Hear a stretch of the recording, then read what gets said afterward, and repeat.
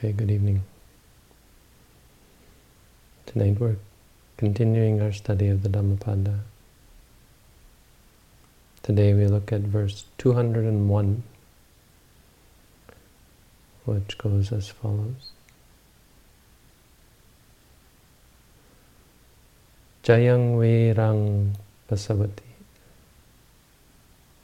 dukkhaṃ seti parajito, upasanto sukhaṃ seti, hitva jaya parajayam. Which means, victory breeds enmity or vengeance, vira. Those who are defeated, those are who are not victorious, dwell in suffering.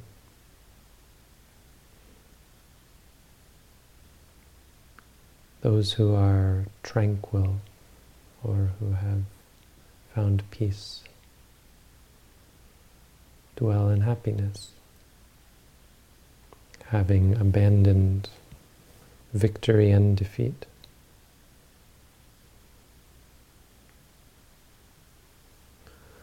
So this was told in regards, we're told it was in relation to Ajatasattu. Ajatasattu was a prince in the time of the Buddha, and he fell in with the wrong crowd. He became friends with Devadatta, who was out to destroy or take over the Buddhist congregation. And so he teamed up with Ajatasattu, and Ajatasattu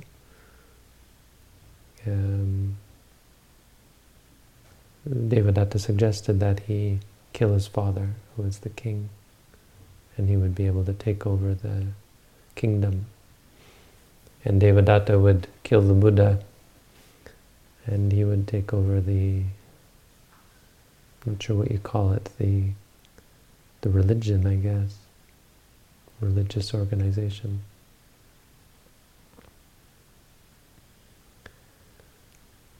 And they tried, and Devadatta was unsuccessful, of course. Ajatasattu was eventually successful.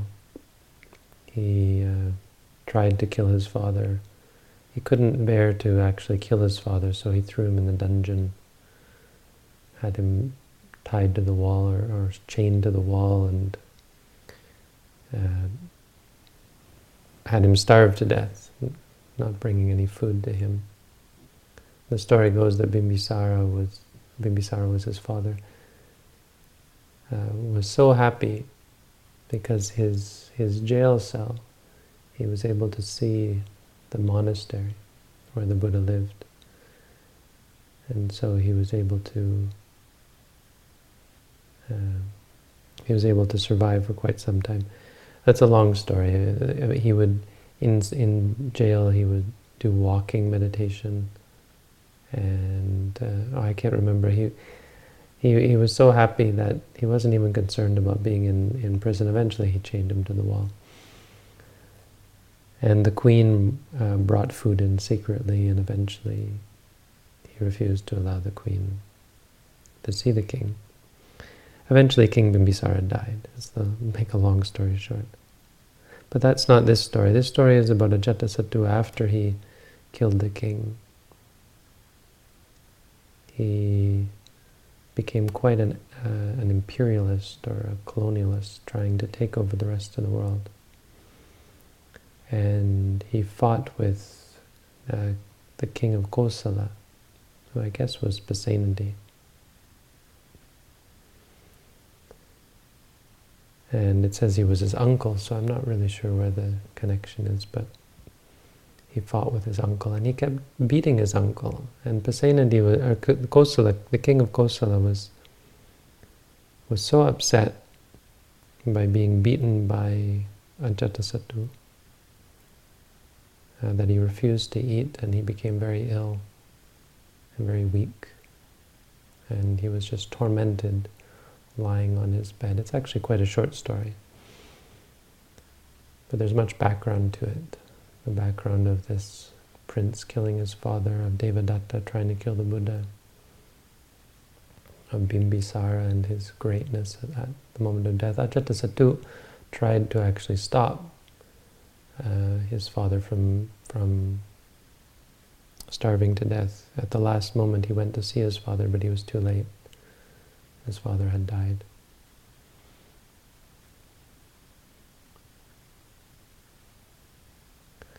But the essence of this is about victory and defeat. What are the results of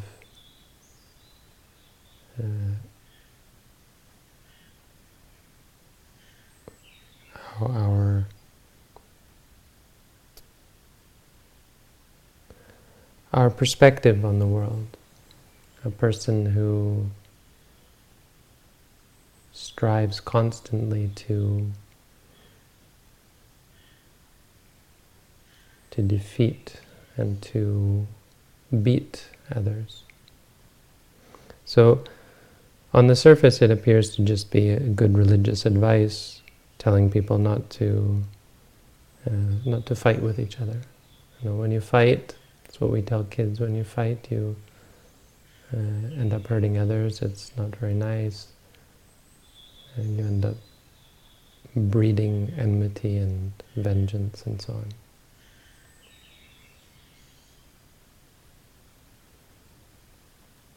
But there's a deeper lesson here, and the lesson for us as meditators is that this perspective is one that leads to suffering. Dukkhaṃ seti parachito.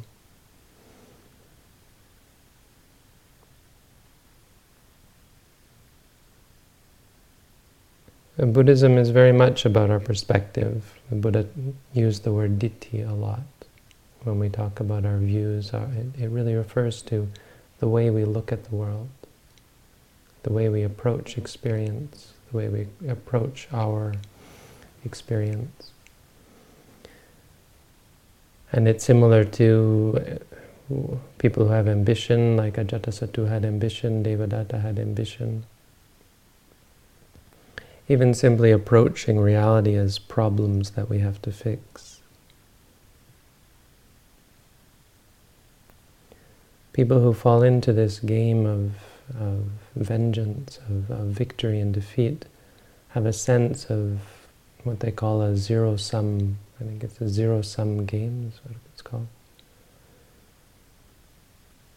It means that in order for me to benefit, someone else has to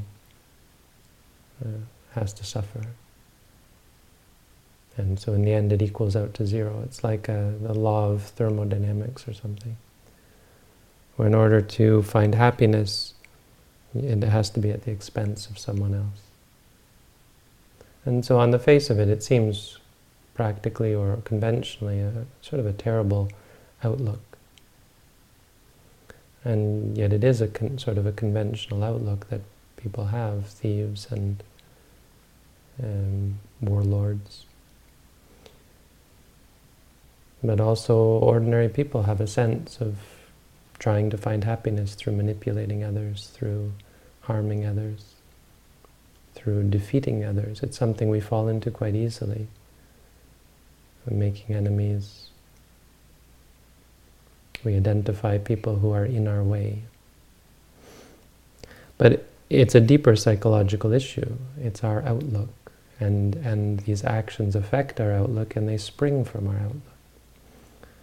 Our outlook is a much more basic sense of trying to fix things, trying to force, trying to bring about resolution by sheer force of our disliking of the situation. It doesn't have to be a person, though people, other human beings, become galvanizing icons of hatred. right? If you stub your toe, you might get angry at the table, but if someone hits you, you can develop a grudge for a lifetime. If someone says bad things, it becomes a galvanizing, very strengthening focal point for hatred. But ultimately it's the same habit. We don't like something, and so we fall into this habit of reacting, trying to get rid of what it is that we don't like, change what it is that we don't like, force the bad conditions to become good. And so it leads directly to our understanding of the practice of mindfulness as an antidote for this sort of behavior. And sort of as an alternative. It shows quite clearly how mindfulness is different. Mindfulness is not like fixing problems. It's certainly not like achieving goals. And it's absolutely not like forcing or controlling reality or other people, especially, to try and be the way we want. Mindfulness is about experiencing things as they are. We talk about this and we explain mindfulness as just being aware of things as they are. But this sort of verse, this sort of teaching, this sort of example of the story of Ajatasattu, or any story of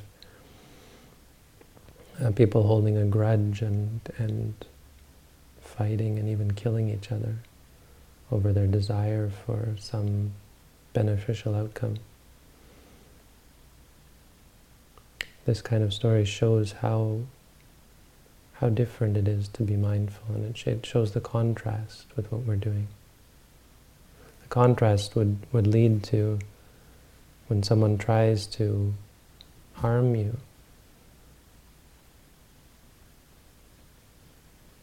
to change your perception of the situation, from trying to defend yourself and trying to keep yourself from experiencing suffering, to being able to see the experience as just an experience and let it happen and let it go, right? Which is a very radical sort of approach. It shows how different this approach is from ordinary way of living.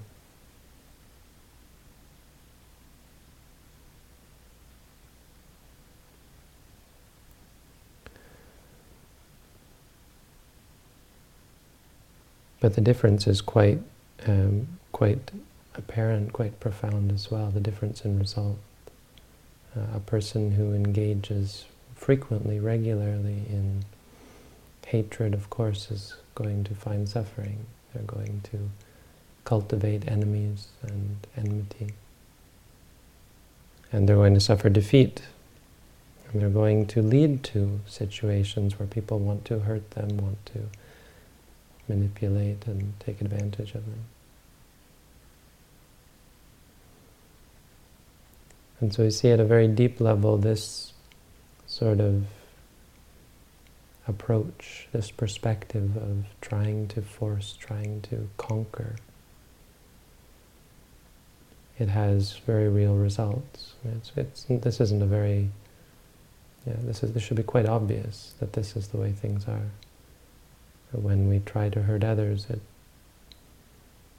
it's unsustainable in terms of providing peace and happiness.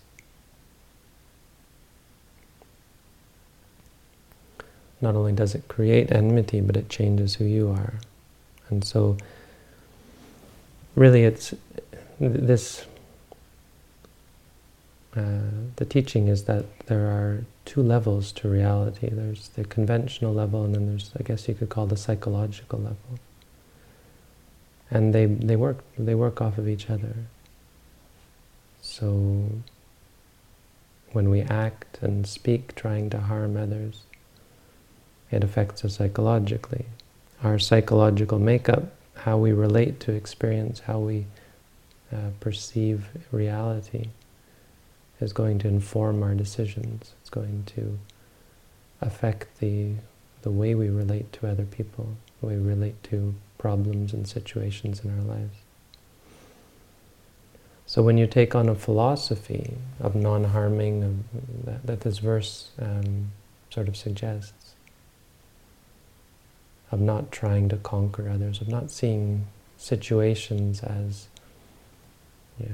something to be conquered, as a zero-sum game. Because of course the reality is not anything like where you defeat others and suddenly you're on top, you've won something. The reality is that it's a constant changing sort of flux whereby sometimes you're winning and sometimes you're losing.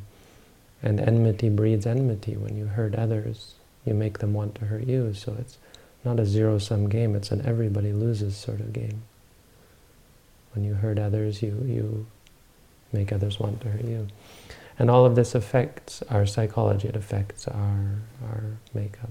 When you cease to do that, when you stop wanting to hurt others, when you allow other people their anger against you and you experience the results of bad blood without reacting, I mean, this affects your psychology, it affects your mental makeup. It's a very sort of good practical teaching in terms of the direction we want to be heading, of trying to be more peaceful, happier, free from suffering. But from the other end as well, when we hear about this, when we look at this teaching of abandoning victory and defeat, hitva jaya parajayam, we see the deeper teaching of being mindful. And when you yourself approach reality in terms of experiences to be understood rather than problems to be fixed or challenges to be overcome or whatever, enemies to be conquered, absolutely. Pain being an enemy, even our defilements as being enemies is really a problematic way of looking at them. If you look at anger as an enemy or greed as an enemy, it takes on an adversarial sort of state of being, and there's stress involved, and you cultivate this habit of trying to control and force and change reality. But when you take up mindfulness, it's no longer just about our actions and our speech, but our whole approach to reality, that pain is not an enemy. Speech, harsh speech from other people is not something to be conquered, not something to be fought against. I don't deserve to hear that. I don't deserve to be spoken to that way. Instead, experiencing it as sound, experiencing it as sight, and seeing reality is made up of experiences. This is what it truly means, I think, to give up victory and defeat, because your whole way of looking at reality is no longer adversarial. You rise above, they might say, or you change the perspective. You know, there's an old saying, if you're a hammer, everything looks like a nail. And it points out something. What it means is, when your outlook is adversarial, you're constantly going to be trying to, you're going to react in a certain way. And it points out a very important reality, that the world around us, our environment, our experience of the world, is very much dependent on our outlook. And so, I mean, an argument against this sort of passivity whereby you let other people harm you, for example, as it may happen, where you are not only non-violent but you're passive. You're not only peaceful but you're passive. The criticism might be that You're going to allow people to hurt you. You're going to be taken advantage of, for example. And so they would say, well, this is, if you look at it this way, it's not a very good way to live. But the point is that there's a deeper reality going on here. You're changing the way you look at things. A person who is harmed, when someone attacks someone else or speaks violently, speaks angrily to someone else, the reality is still just experience. Another way of looking at this is, rather than an adversarial situation, looking at it as experiences of seeing, hearing, smelling, tasting, feeling, thinking. If you can see it like that, it doesn't change the situation where suddenly people are nice to you. It changes the perspective. And reality is suddenly objective, meaning it doesn't matter whether you're being hugged or you're being attacked.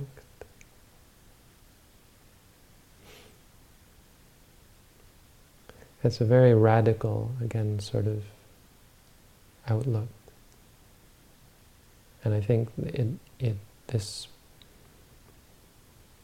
exemplifies, or this shows us clearly how radical it is to be mindful, and the extent to which mindfulness changes our lives. It doesn't necessarily change our situation, so it can be quite uncomfortable at first. We don't have to even talk about other people who might want to hurt us, but our own body wants to hurt us. Because of our reactions and our emotions, we make the body quite sick, and we can be quite tense. When you first come to practice meditation, it can be quite painful. Your own body can cause you great suffering. And if you look at that as an adversarial sort of thing, something to be fixed, something to be fought against, something to be controlled or tamed, you're just going to create more stress and suffering. Right? You have a never-ending torment. It can be quite painful and quite unpleasant.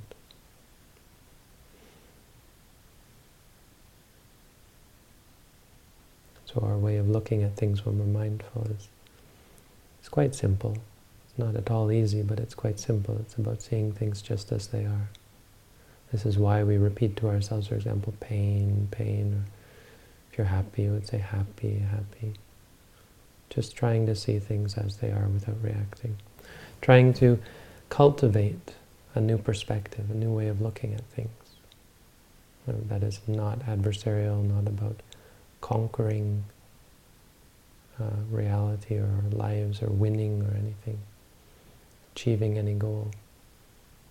But it's about cultivating a perspective of objectivity, of peace, that rises above experiences of victory or defeat. So someone might look at you and say, wow, that person is a real pushover, they're being defeated. And you won't even see it that way. In the end, you see it only as experience. It's quite powerful because, the practical reality is someone who is mindful is often quite revered, respected. You'll find that people respect your opinion. They lose their desire to harm you. A person who is very mindful often finds that people who they thought were their enemies are suddenly able to come to terms and work towards a more peaceful resolution because the person has changed the parameters. Right? A lot of our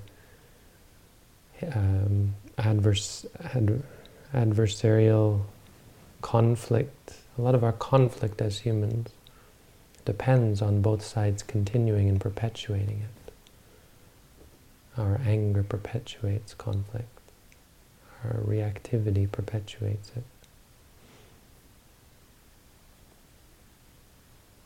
So it's not something that you should be scared of or perhaps not see it as so radical, because it's not as though you have to suddenly let people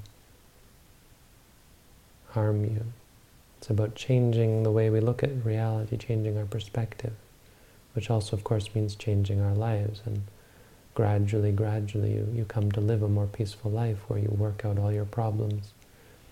You start to look at your enemies as just people who have problems, and your interactions with them rather than as fights to be won, their experiences to be understood. You rise above, you abandon victory and defeat. That's the verse here. So that's the Dhammapada, a very simple verse, but I think it ties in well with the understanding of what is mindfulness. So that's, I think, the lesson we take from it. Thank you all for listening. Have a good night.